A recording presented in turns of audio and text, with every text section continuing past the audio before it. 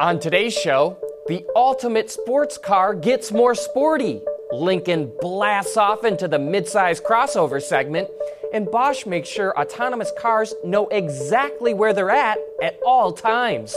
All that and more coming right up on Autoline Daily.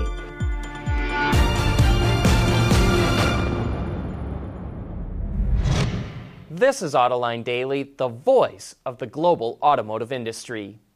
Porsche has revealed the 8th generation 911. Let's look at the highlights. The fenders are wider than before, and the front track has been pushed out close to 2 inches. The door handles are flush mounted to help emphasize the body lines on the side. And then at the rear, the new 911 has a wider spoiler and light bar, which is more in line with the Panamera and Taycan. Power comes from the next generation of its turbocharged flat 6 engine. Rated at over 440 horsepower, it makes nearly 30 horsepower more than the outgoing model, which helps reduce 0 to 100 kilometer time by almost half a second. Rear drive versions do it in 3.7 seconds, all-wheel drive in 3.6. 1970s models inspired the interior with clear, straight lines across the dashboard and recessed gauges. A large 10.9-inch display screen sits in the middle of the interior as well. The new 911 starts at just over $114,000 in the U.S., and it will hit dealer showrooms in the summer of next year. Well, Honda is upping its SUV game by reviving the Passport, which will now slot between the CR-V and 3-row Pilot in its lineup. And it actually looks a lot like a baby version of the Pilot, as many of the styling cues were taken right from the larger utility vehicle. It's of unibody construction and features fully independent suspension. Only one engine is available, a 280 horsepower 3.5-liter V6, which gets mated to a 9-speed automatic transmission. All-wheel drive is also available. A 5-inch display comes standard, but higher trim levels get an 8-inch screen. All models feature a 7-inch instrument cluster. And speaking of SUVs, we told you you'd be hearing more about EV startup Rivian. The SUV specs are the same as the truck, so there's not much to talk about there. But the styling is a bit different, with some minor tweaks to the front fascia and flatter body sides. We actually think it kind of looks like a futuristic version of the Cadillac Escalade. We'll be back with more reveals from LA right after this. Autoline Daily is brought to you by Bridgestone Tires, your journey, our passion. Dow Automotive Systems, advanced materials that deliver better results. Lear, a global leader in automotive seating and electrical systems. And by ExxonMobil. Mazda revealed the new Mazda 3. The styling has been updated and features a more upscale look. It's the first vehicle in the company's lineup to offer its new spark-controlled compression ignition engine, what it calls SkyActiv X. 3 gasoline engines are available in total, as well as a 1.8-liter diesel. The engines can be mated to a 6-speed manual or 6-speed automatic transmission, and it's now available with more safety and driver assistance features. The new Mazda 3 goes on sale in North America in early 2019 and will be rolled out to global markets after that. Well, Lincoln is jumping into the midsize premium crossover segment with the all-new Aviator.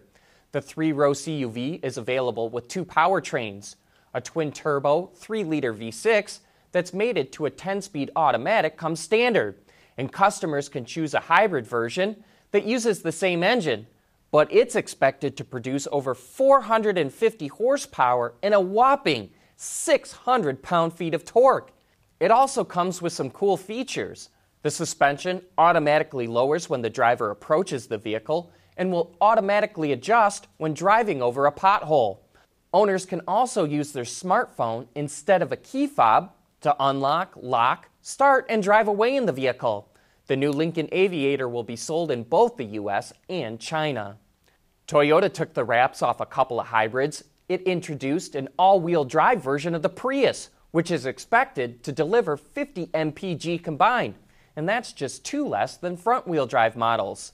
It uses the same hybrid system as front-wheel drive models, but it features a newly developed nickel metal hydride battery instead of a lithium-ion battery.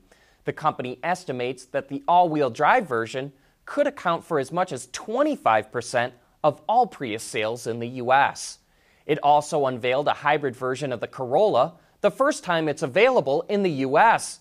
It features an adapted version of the Prius's hybrid system, a 1.8-liter four-cylinder gasoline engine with two motors that's mated to a CVT. Like the all-wheel drive Prius, it uses a nickel metal hydride battery instead of a lithium-ion one.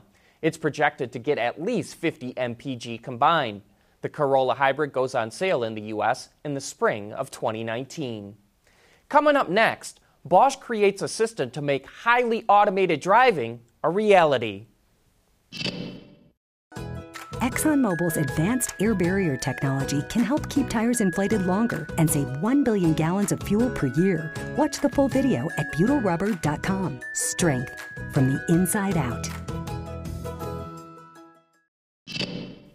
Before Level 4 and 5 autonomous driving becomes a reality, vehicles will need to know exactly where they're at all times. And the German supplier Bosch has created a solution to allow for this. Its system uses surround sensors, satellite navigation, and inertial sensors to determine the vehicle's position on a high-definition map. The surround sensors collect info about stationary surroundings like guardrails or signs. That data is sent to the Bosch cloud to make an independent map of the HD map. Both maps are then compared to give a more precise location of the vehicle. The car is also equipped with satellite sensors, and those receivers determine its position from several satellites.